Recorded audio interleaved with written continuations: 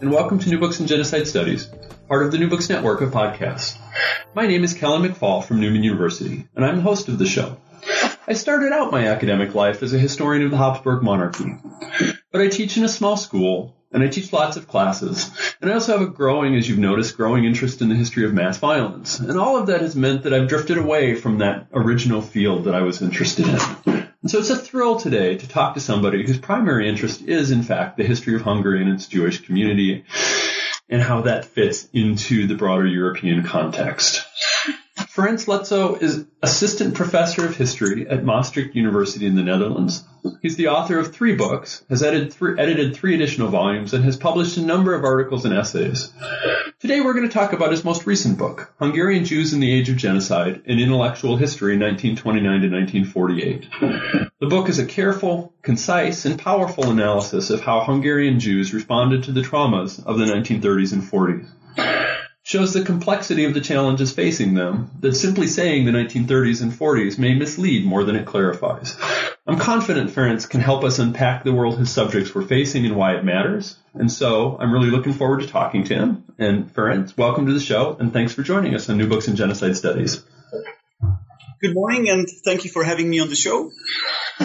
So I always ask people at the beginning to say a little bit about how they decided to become a professional studying whether it's history or sociology and anthropology. So Ferenc, why did you decide to be a historian? I should probably start by saying that I was born in the early 1980s, and both of my parents were researchers at the time. And so I went to a really good high school in the 1990s here in Budapest, where I'm from. And that was a really exciting time also for historical discussions. You know, there was a general opening of the country, and there was a lot of debate about the recent past. And Jewish history and the history of the Holocaust were very central to that, next to the history of communism, which just ended. So that was the time I was growing up, and that triggered my interest in history at a quite early age. At the same time, I should also say that I didn't really plan to be a historian when I was a teenager or so. I was at least equally interested in literature and in philosophy, and I did a BA degree, which was an interdisciplinary one. I studied the humanities rather than just history, so I really became a historian quite gradually over time. And I also found the topic I wanted to write my dissertation about, which is Hungarian Jewish intellectual history, as you just mentioned, really rather gradually. I started out wanting to write something about interwar Hungary, and with a strong component on Jewish perspectives. And really, as I was getting into the material, I realized that there was really plenty of unexplored sources. So I basically stick to this topic, and I explored it for a number of years, and that's how this monograph we are going to be discussed emerged. So that's the story in brief, I suppose.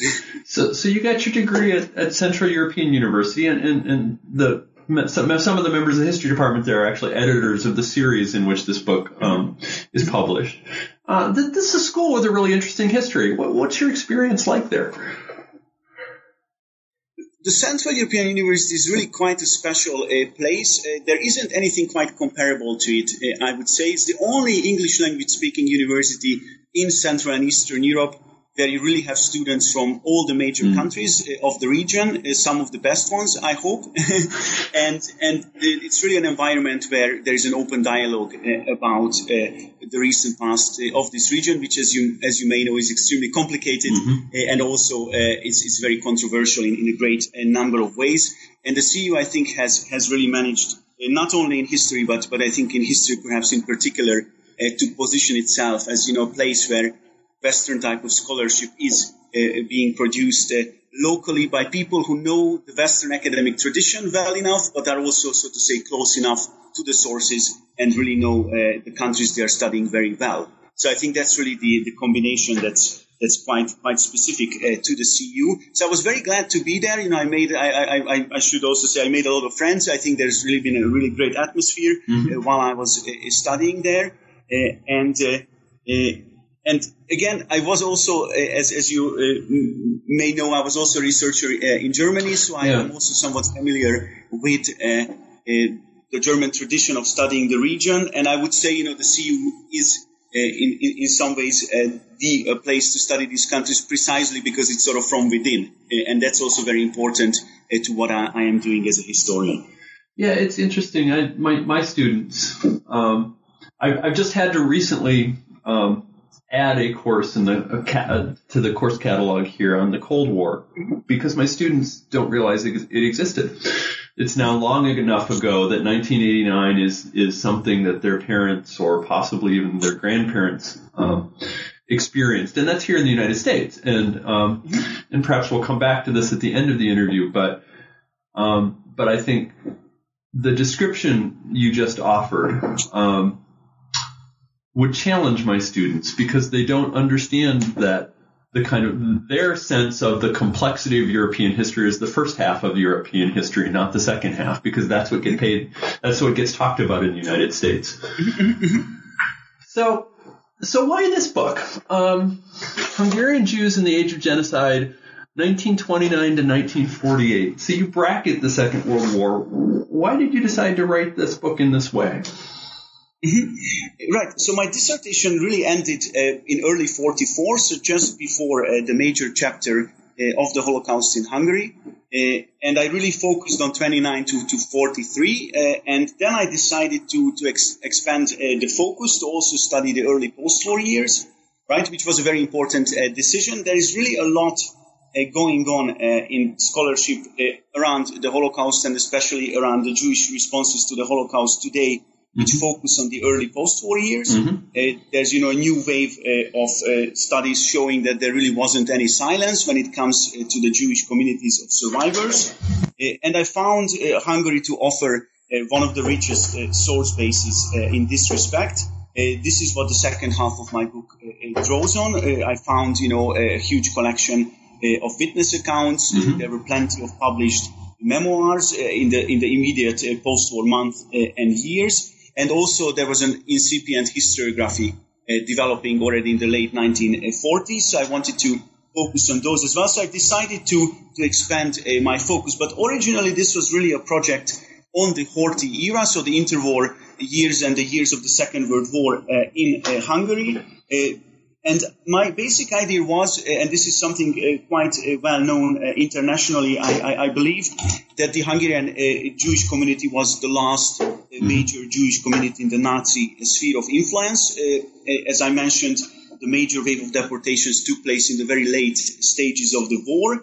The Holocaust in Hungary has been labeled the last chapter of the Holocaust by Götz Ali and Christian Gerlach in their book, which was published in German under that title. And so my interest was really in what is happening in the Hungarian Jewish intellectual milieu in those years when they are already being persecuted, and there were various forms of persecution, but the large majority of the community in Hungary is still alive until early 44, and they are heavily discriminated against by the Horthy regime, but still they have a hope of surviving the almost continent-wide genocide. And they also had the chance to publish a number of journals and yearbooks, even during the years of the Second World War, all the way up until 1944. And this is really what triggered my interest. Nobody has really quite explored these publications previously. I thought that you could really study the evolution of Hungarian Jewish perspectives in a really new way by looking at them more closely. So let's unpack some of what you said, because some of our listeners may not be completely familiar with the history of the Habsburg monarchy or its end. So you mentioned the name Horthy. Who is that? So Miklos Horthy is the regent of Hungary who comes to power in 1919, right after the First World War. Hungary has a Republican regime for a short period of time. Then there's a Bolshevik takeover for 133 days. And Horthy is the leader of the counter-revolutionaries who then establish a kind of national conservative regime. It's an authoritarian form of government with a very very mild form of liberal tenets being incorporated into it, at least in the 1920s. And then this regime radicalizes ever further to the right, and it starts to discriminate its Jewish population ever more severely, again starting in 1938 with the first anti-Jewish law, and it starts to adopt, in a way, Nazi-style legislation, you may say, by the early 1940s. In 1941, there's the infamous racial law, and even though the large majority of the community is alive until 1944, there are several instances of mass violence committed against Hungarian Jews before that. This is something I really want to emphasize, again, to balance what I said just before. Again, the Hungarian army is involved also in the genocidal campaign against Jews on the Eastern Front. There's also a first round of deportations from Hungary in 1941, very early on, just after the Nazi attack on the Soviet Union. And there's also mass violence in Vojvodina, in the northern Serbian parts that Hungary, so to say, re-annexes or reoccupies in 1941. So that's why I call, these years the age of persecution, the years of persecution. I take the expression from Saul Friedlander, as many of the listeners will know. And I try to say that there's something similar going on in Hungary between 1938 and 1944 to Nazi Germany just a few years earlier. So, if Friedlander is talking about the years 33 to 39, when he's using the term the years of persecution, I say that basically 5 years later, a very similar process is taking place in Hungary. It starts 5 years later. It lasts, in a way, 5 years longer. And then you have the years of extermination, which for Friedlander is basically everything that belongs to the years of the Second World War, right? All those 6 years. And in the case of Hungary, that's basically 44, 45. So the last year of the war, from March 44 till the liberation. You have the Holocaust, its main chapter. So that's how I conceptualized the study. And so that again, that again, concerns the Horthy era in this way. So how big is the Jewish community in Hungary during this period? Right. So this is again a very interesting question because by the late 1930s, the 5 largest Jewish communities of Europe all live in what we now call, I think, Central Eastern Europe. Right? It's the Polish one, the Soviet one, the Czechoslovak one, the Hungarian, and the Romanian one. So these are the 5 largest Jewish communities in Europe, and this is something that I think hasn't really been quite reflected in the academic literature. I speak about that also in my conclusion, that if you look at Holocaust studies, there's a very notable shift to the east, right? There's ever more focus not on occupied Poland, which has always been there to some extent, but also increasingly the Soviet Union comes into view.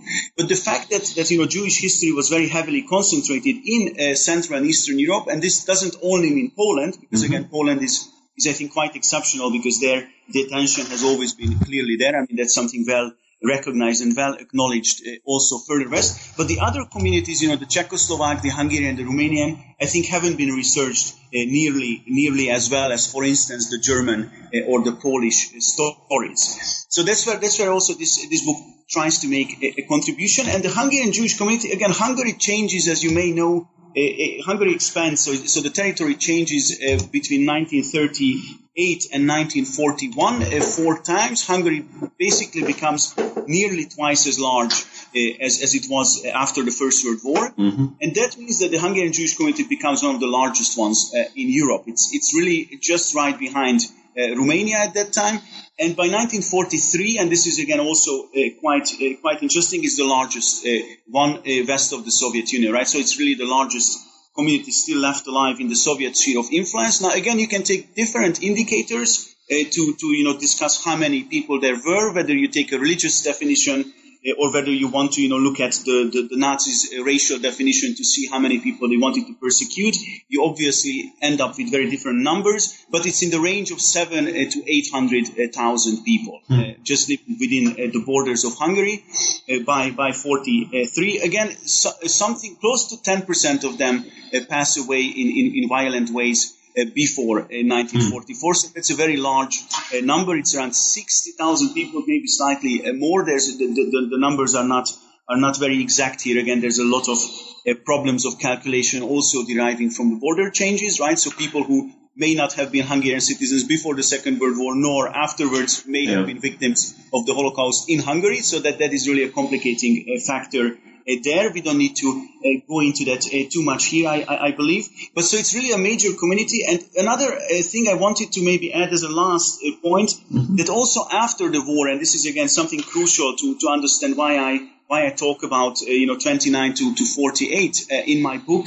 I say that also after the war, next to the French and the British communities, so the two major Jewish communities in Western Europe, is the Romanian and the Hungarian, which are the largest. Yeah. So you have also quite a substantial community of survivors. Again, the large majority of Hungarian Jews are murdered in 44-45, but nonetheless, you also have quite a large number of survivors, in particular in Budapest. The Jews of Budapest mostly are not deported to the Nazi camps, and also you have camp survivors, Hungarian Jews being deported in the very late stages of the war, when also the Nazi camp system is being reorganized. They have more survivors than they would otherwise have had, probably, right? I mean, this year of extermination lasts 1 year. And those who get transported further from Auschwitz have a certain chance, again, a low chance, but certain chance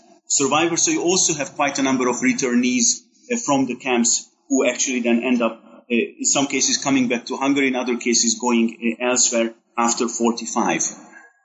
So as the Jewish writers who you study are thinking about the experience of persecution and the experience of living under the Horthy regime,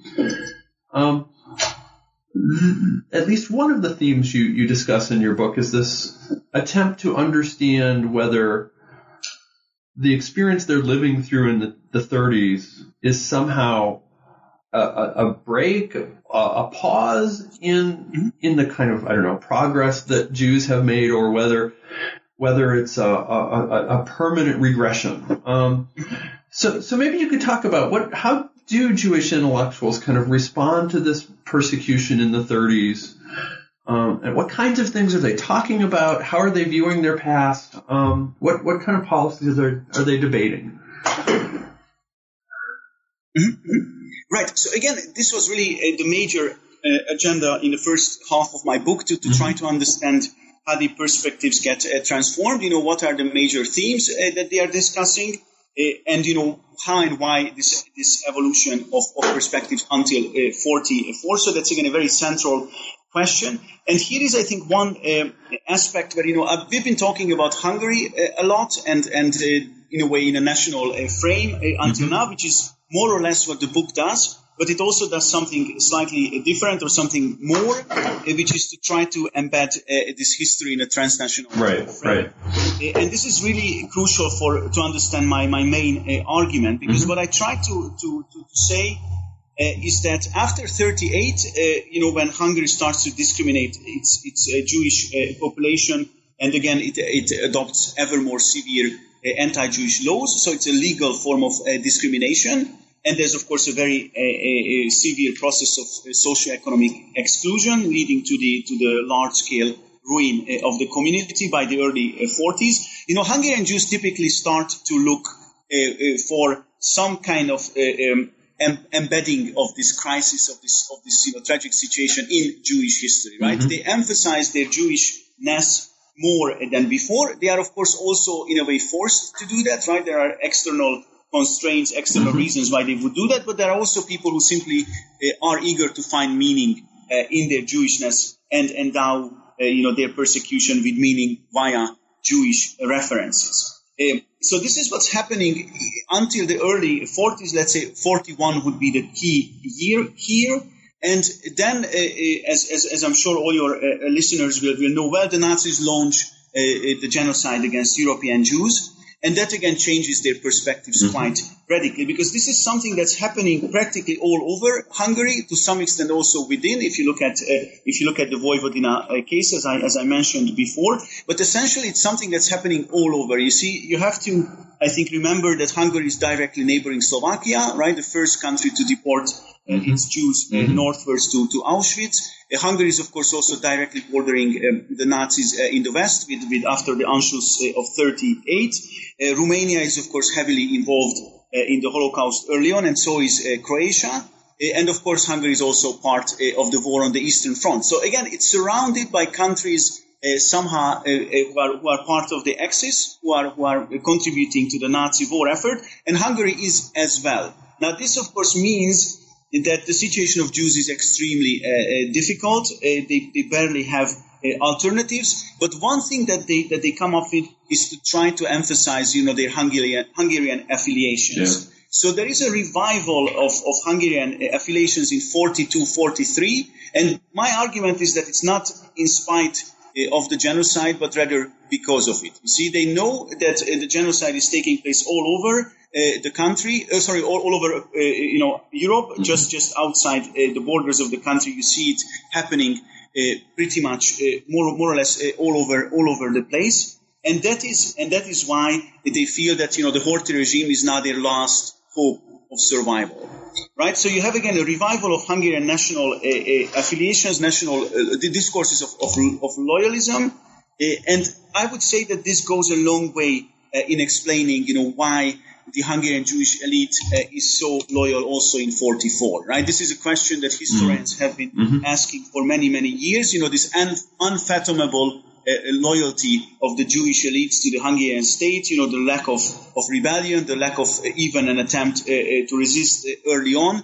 And this is something that I think if you look at the logic, the dynamics of this story, you may come to understand it better, right? Because by 44, they really think Hungary is their only chance to survive. And of course, the Hungarian state betrays them in the most terrible way, and is of course very much involved in perpetrating the Holocaust in 44. But that is again what I'm trying to show. So one of the things I found interesting was this debate about why all of this was happening. And as I read it, and correct me if I'm wrong, there's something of a debate between perhaps religious scholars who say that one of the reasons is the drift away from faith and religious life, and those who have a more sociological or political explanation. How vibrant is that debate? Right. So again, I try to define, who are Hungarian Jewish authors, and this was again a very difficult thing to do. Right. There's a lot of debate of who qualifies as a Hungarian Jew, and again, you have a lot of contemporary scholars who debate that question. And my point was really to look at the internal sources. Right. So one thing, and this is again a part of my introduction, I tried to say that these sources have been marginalized in Hungarian scholarship. I take a famous example for those who know Hungary will maybe have heard of it at least. János Gyurgyák is an author who wrote a massive monograph on what he called the Jewish question in Hungary. So all the debates related to Jews in modern Hungarian history. And he basically said that, the internal sources, so the sources that Jewish authors wrote with Jewish audiences in mind, do not really belong to this story. Now, this is something very, I think, strange and something that I, of course, very much disagree with. And if you wish, the book is a product of trying to explain why and how I disagree with him on this issue.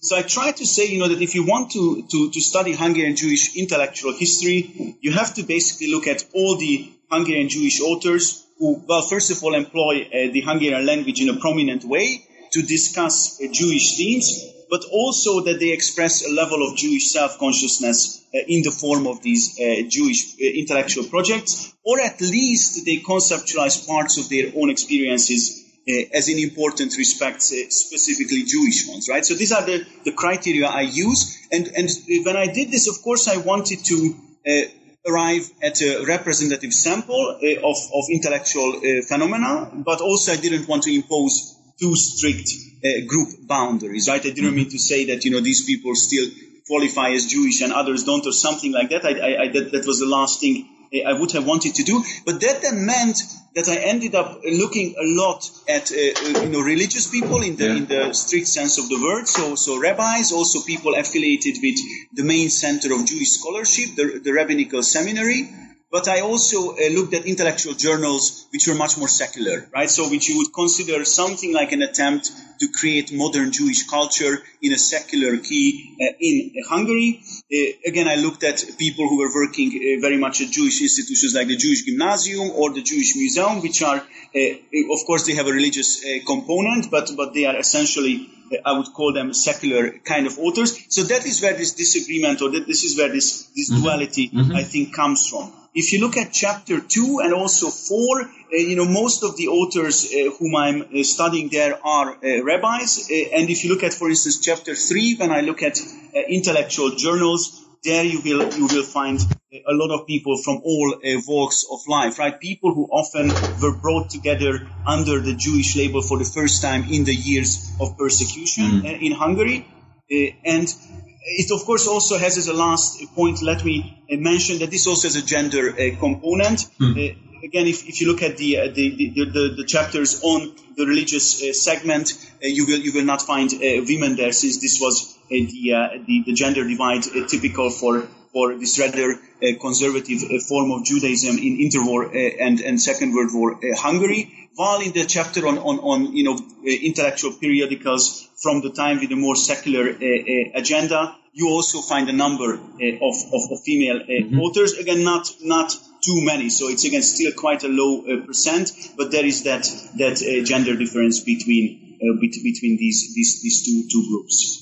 Now, the other thing that struck me about the first half of this book is, as you say, the degree to which your subjects are really thinking transnationally, that the understanding and the degree of attention they paid to politics, particularly in Germany, but also other places, was impressive. And they actually knew quite a bit about what was happening in Germany.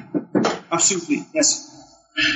I think I'm right. There's actually an author, and I've forgotten his name, who pens quite a insightful report in, I think, 42 about and laying out actually the claim that, although I don't think he used the word genocide, that what was going on was in fact something different than had ever happened before. Exactly, yes.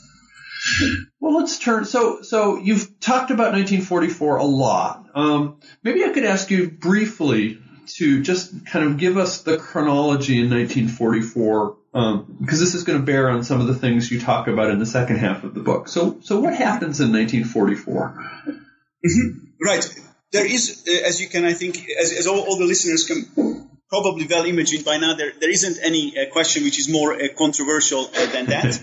In Hungary, that's also, again, the big debate today. What are the causes of the Holocaust in Hungary, right? Why do the large majority of Hungarian Jews get deported in such a short period of time, so close to the end of the war? Right? That's again something that is very heavily discussed, partly because for a very long time the idea was that this is due to the German occupation of the country, right? That Germany, which is again an ally, Nazi Germany is an ally of Hungary, and the Hungarians are in many ways profiting from that alliance relatively early on, right? I mentioned the territorial expansion in the late 30s, early 40s. Germany decides to invade or to enter Hungary in early 44 on March 19th. It doesn't really encounter a significant amount of resistance. It's really an occupation by an ally, if that is not a contradiction in terms. They are really working together. And then the Holocaust in Hungary follows very, very soon, right? The deportations again start within 2 months. and they also are at an unprecedented speed. That's something that's very often emphasized by scholars of the Holocaust in Hungary, that within 2 months, then a very large majority of Hungarian Jews get deported. Over 400,000 people arrive in Auschwitz-Birkenau between May and July 44. And then the question really is, what is the connection, right? So how did this German entry into the country influence the decision-making process, or was it really chiefly responsible for what happened, right? Mm-hmm. And I think many scholars in recent years, and by now already decades, I would say, have very much insisted that this so-called German occupation doesn't quite explain what happens. It's not the primary reason. There's something really different. It's really the change of behavior on the Hungarian side that would explain what happens. It's really the Hungarians, the people who want to commit this genocide see a great opportunity in this entry of the Nazi army and the Nazi forces of persecution to some extent. I mean, of course, Eichmann, as you know, infamously also comes to Budapest, and they have a certain plan, but it's really the Hungarian side which pushes for a more maximalist implementation of the plan. There's a lot of new literature also on the interaction of the two sides, some of which shows, I think, quite clearly that some of the Hungarian perpetrators, such as László Endre, was actually even more radical than the Nazis. He had he had a greater urge to deport Hungarian Jews, and he actually negotiated for more people to be deported, to be deported at a faster pace. Since the end of the war was nearing, and he thought that this was the way to still implement the genocidal plans. So again, that is the story in a nutshell. And then there's another element which I think is quite important to clarify, which is about the fall of 1944, when the Hungarian fascists, or the Hungarian Nazis, you may call them, again the labels are contested, come to power. But it's only, this is the Arrow Cross movement led by Ferenc Szálasi.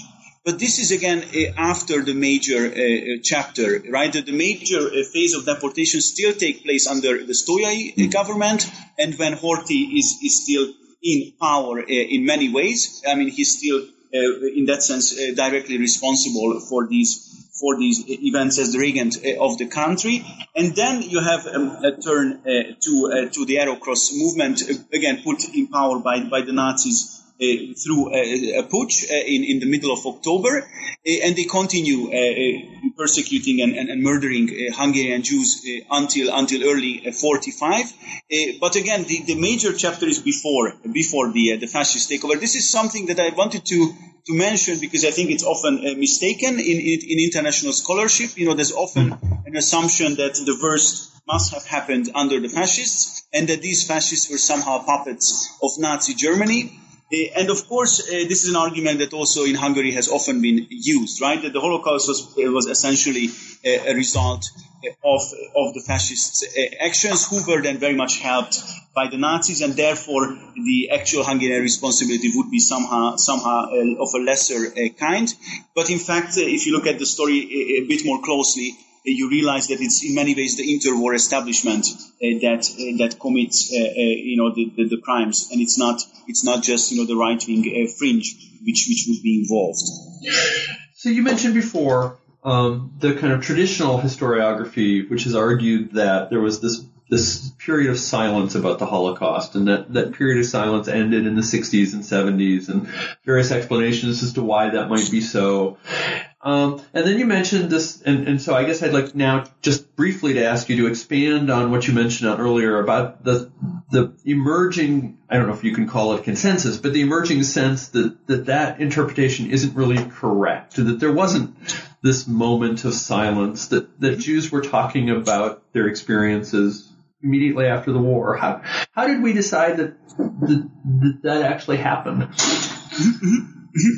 Right. I think that's a very, very interesting question, because what I think happens is that people who establish a Holocaust scholarship later on don't really talk about their predecessors too much. So you have a sense that, when Raoul Hilberg, for instance, publishes his, groundbreaking monograph, he's not really emphasizing too much that there were people who have been writing about this topic or who may have published about the topic already right after the war. So there is certainly this early wave of responses, which then gets largely forgotten and gets to be largely marginalized. And I think it's only in more recent years that scholars have started to focus on this. Now, again, Laura Jokusch, who's a German scholar currently working in Israel, has written, I think, a terrific book called Collect and Record. And she has really studied some of the major cases. It's some kind of European panorama that she provides about all the documentation centers and historical commissions that were studying the Holocaust right after the war. Her major focuses are Poland and France, but she also studies Austria, Germany, and Italy.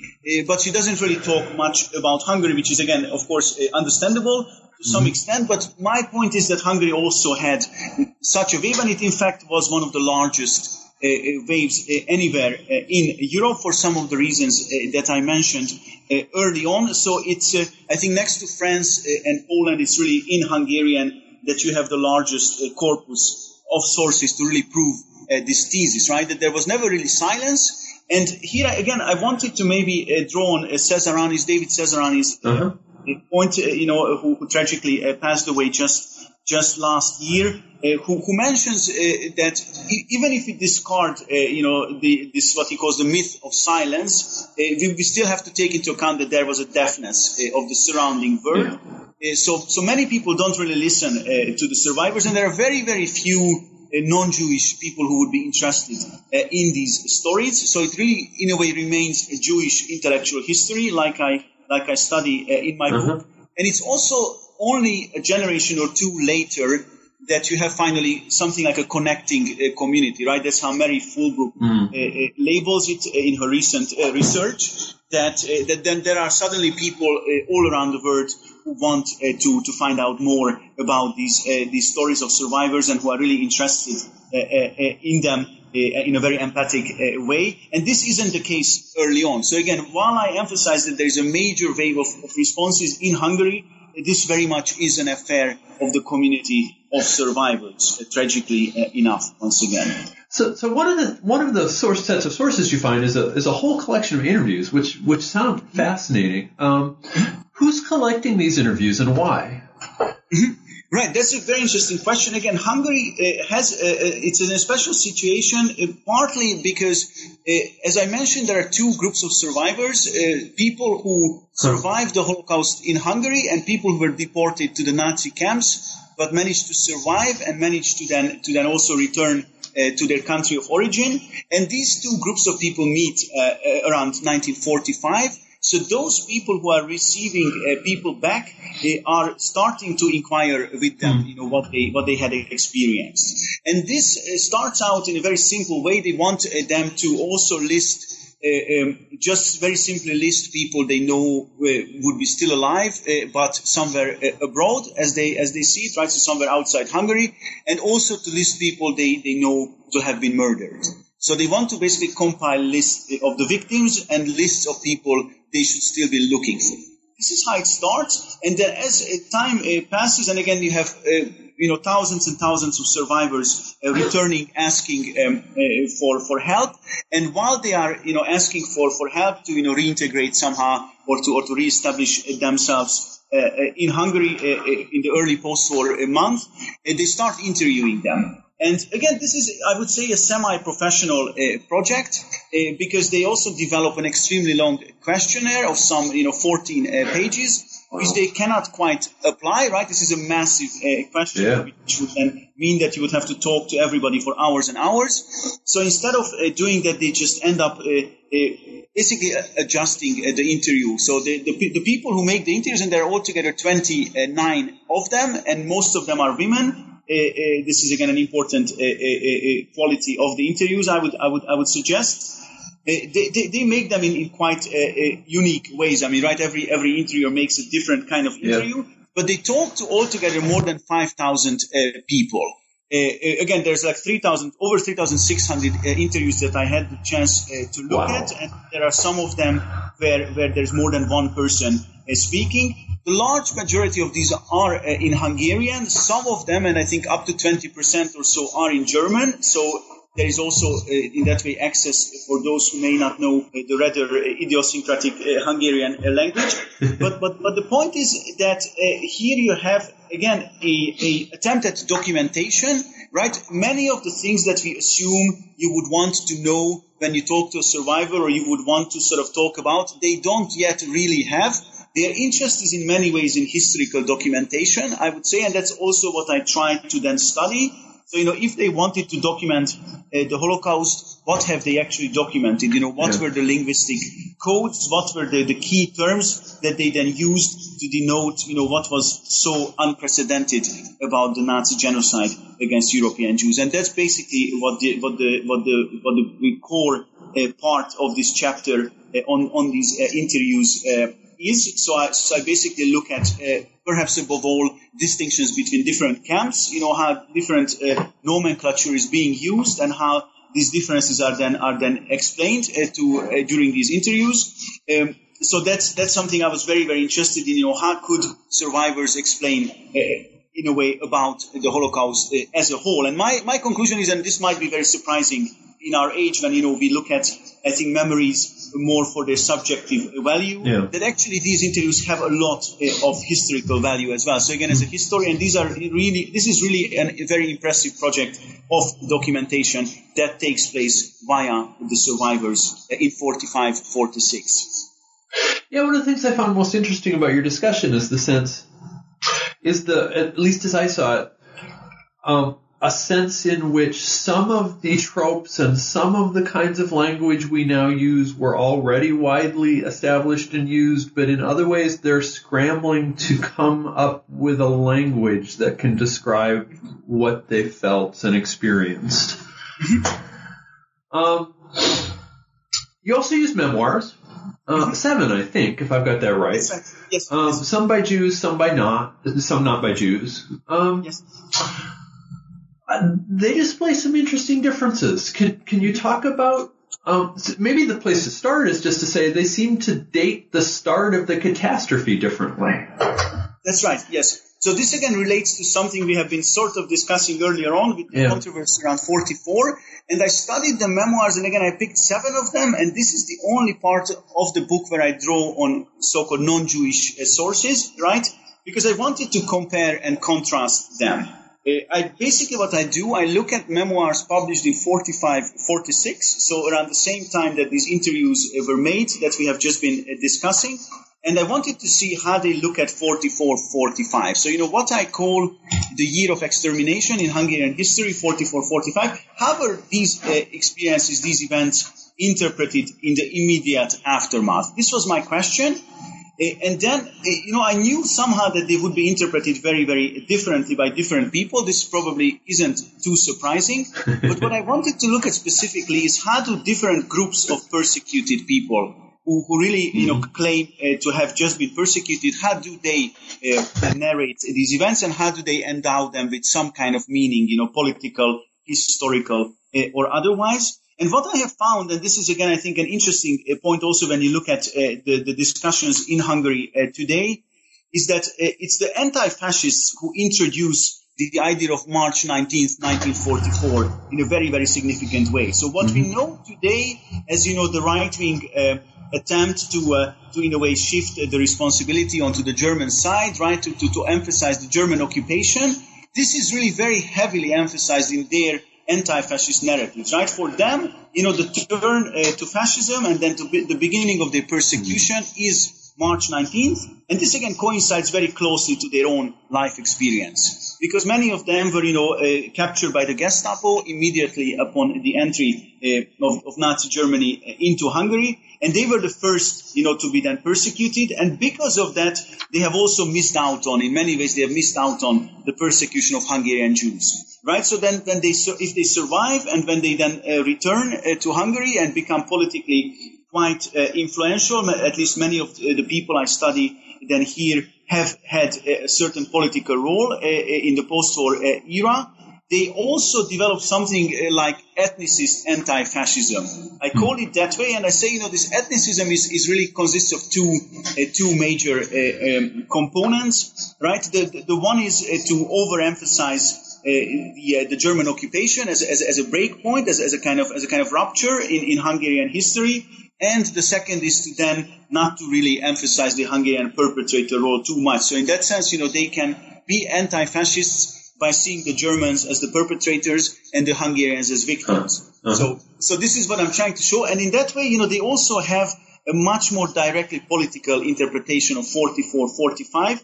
And if you look at then all the Jewish memoirists, and there's really a lot of them immediately after the end of the war, but they are much, much more diverse. So if the anti-fascist non-Jewish narrative, in a way, happens to be quite stable and happens to be quite homogeneous in many ways, the Jewish memoirists write about their experiences in very, very diverse ways, and very often they don't find any clear political meaning, right? It's more the accidental survival of them that they are somehow inquiring about.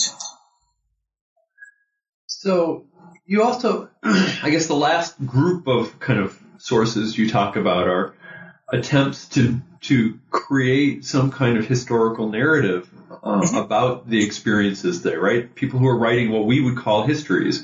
And I was surprised, maybe that word's not strong enough, by the degree to which there were people who were doing primary resource, publishing source documents, doing kind of what we would think of as traditional academic writing.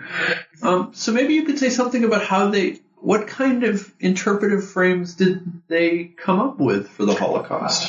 Yes. So again, my last chapter is on 4 people who have written histories, published them in 47, 48, and they interpret the events in quite different ways. So I also try to, again, compare the perspectives. It's absolutely true what you have just said, that there's a lot of research going on, and some of this research, again, draws on the knowledge that was there before 44. So again, this continuity that I emphasize in intellectual historical terms is also important, because some of the people who write, these early histories of the Holocaust were people who were already studying Nazism, studying, the persecution of Jews before the major chapter of the Holocaust in Hungary. So again, that is a precondition for why they could launch these projects so early and, complete them already before the Stalinization of Hungary. And again, there are 4 of them that I study. Their names are Samuel Löwinger, Ernő Munkácsy, Jenő Lévai, and Endre Sós. And they all have a slightly different take, or you might say very different take. Samuel Löwinger is a scholar of religion. He's the director of the Rabbinical Seminary in the 1940s.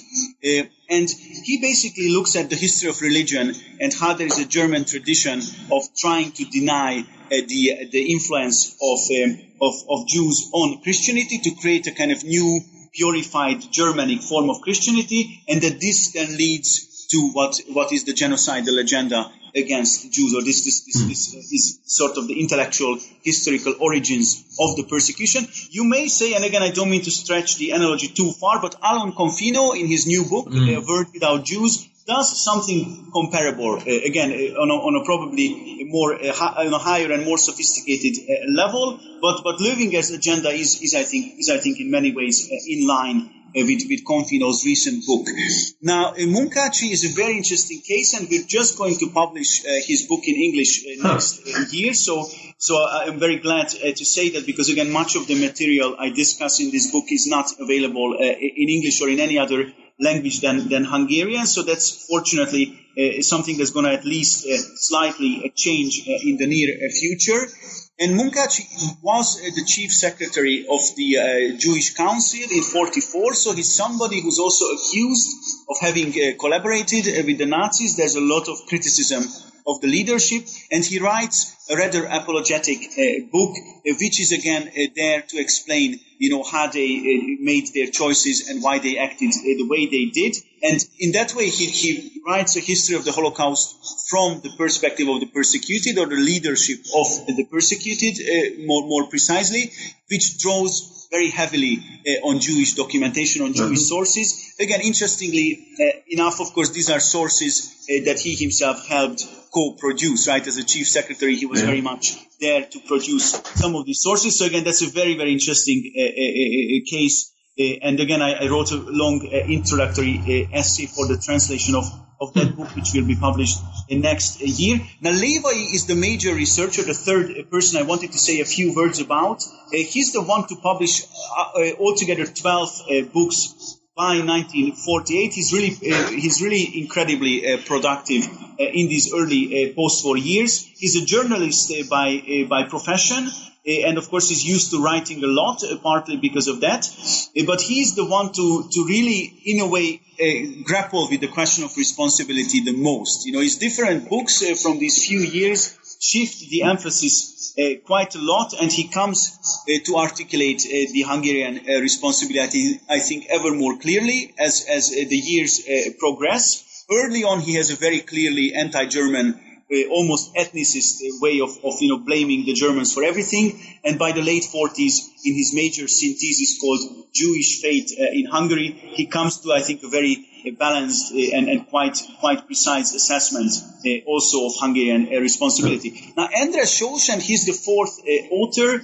He's really a communist by this time. He gets converted to the communist ideology, partly through the experience of the Holocaust. And he writes an all-European panorama. So again, if Munkácsy and Lévai, the other two authors, are really focusing on Hungary, Sós is the first one in Hungarian to talk about the genocide against Jews in an all-European frame. And he again already uses the word genocide. He's discussing how to translate that term into Hungarian. There isn't yet an established translation for it.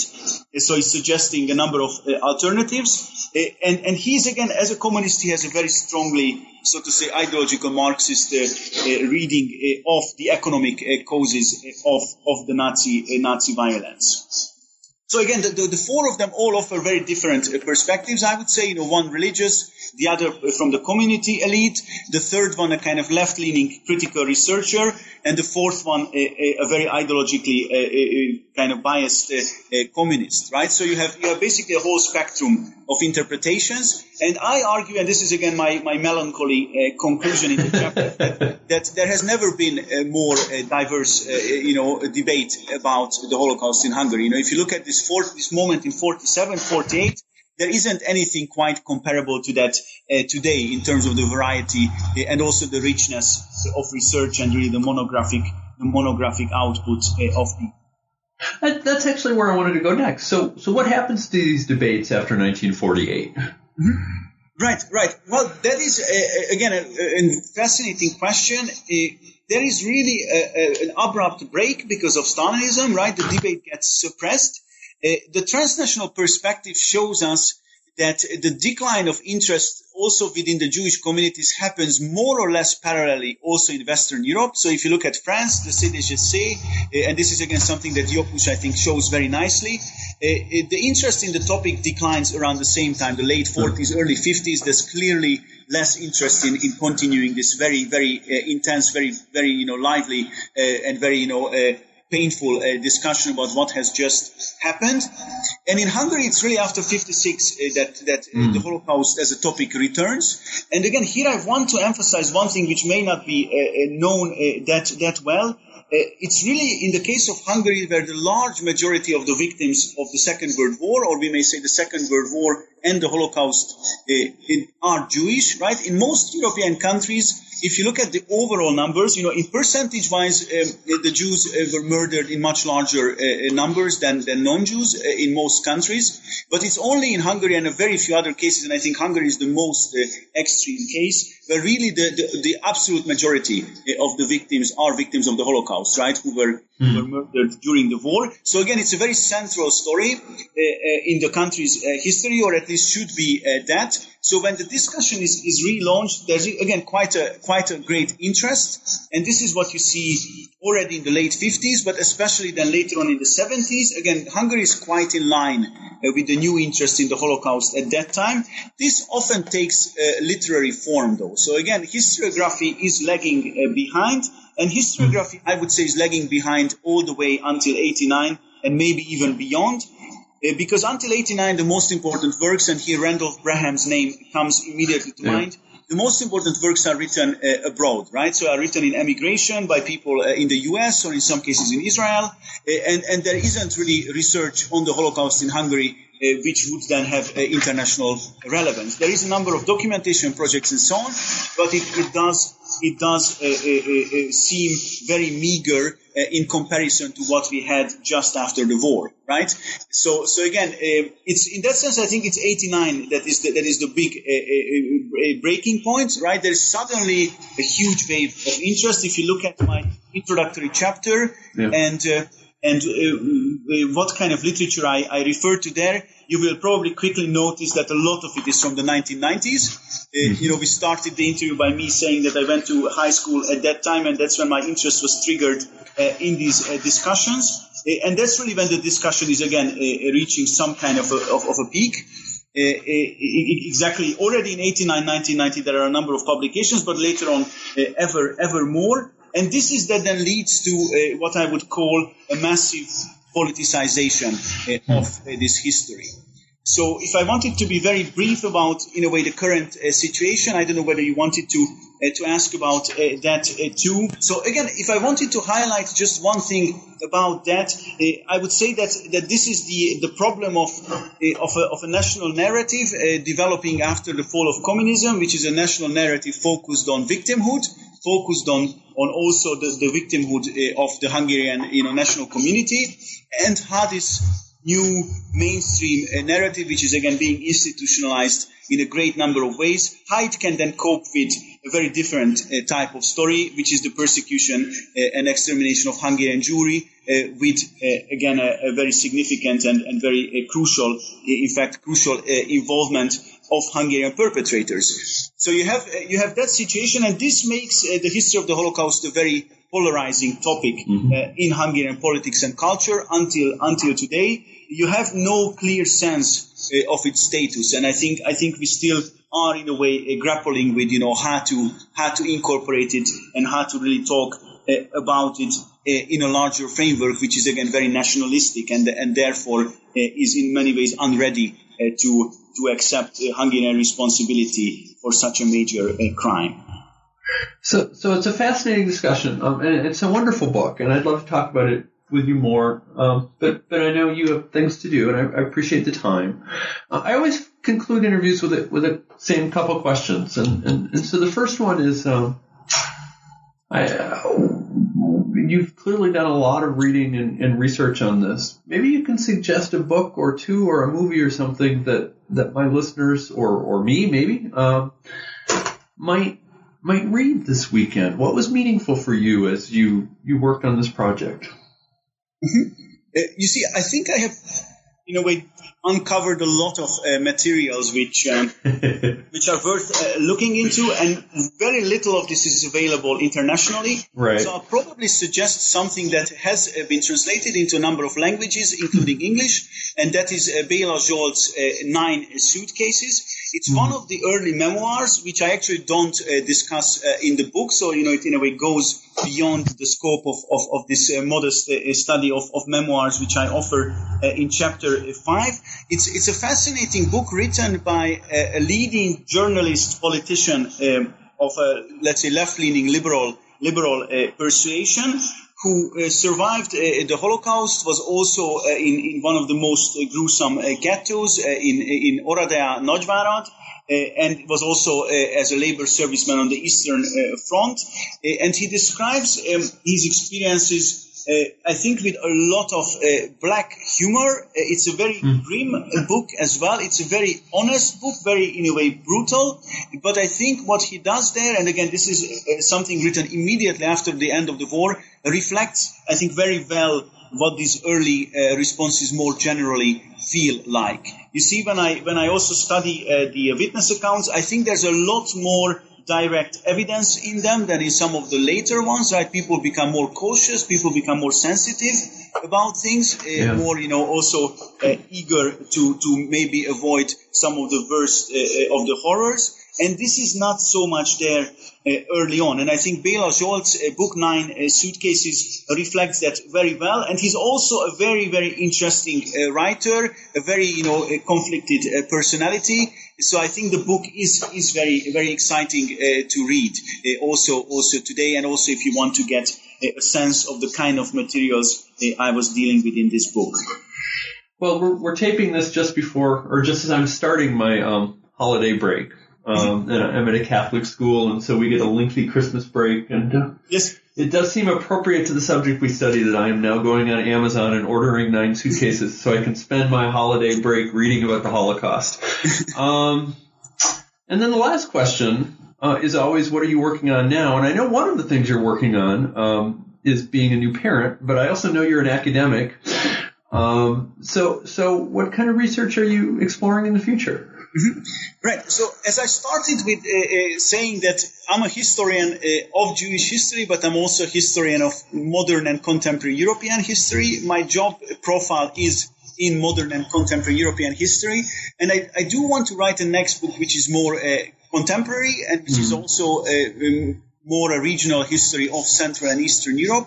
I'm trying to write a history of the transition period, and I'm particularly interested in something that I think gets debated a lot these days, which is, why the liberal consensus that these countries had after the fall of communism disappeared by now. So again, if you look at Poland, or also if you look at Hungary, and maybe even more conspicuously Russia, it's clear that there is a turn to a more authoritarian, more nationalistic, politics.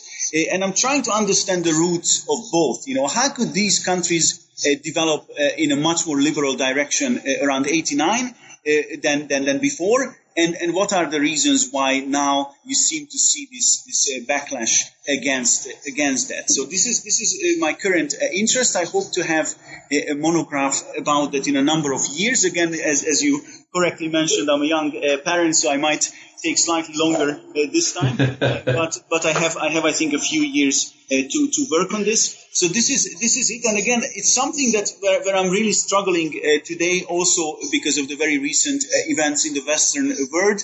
I must say that in some ways it makes my research all the more relevant for Western audiences, perhaps. But it also means that I should probably expand my focus, because the crisis of liberalism is really a topic that is now heavily debated in the US and also in the UK. Right, countries which we teach also in our courses as role models for liberal development in modern times. Right, I mean, in particular, we teach British history in that manner at my university in Maastricht, and that is something that again doesn't quite square with the experiences of our students who are now 19, 20 years old, coming to do a BA. So there is something to I think debate there too, for sure.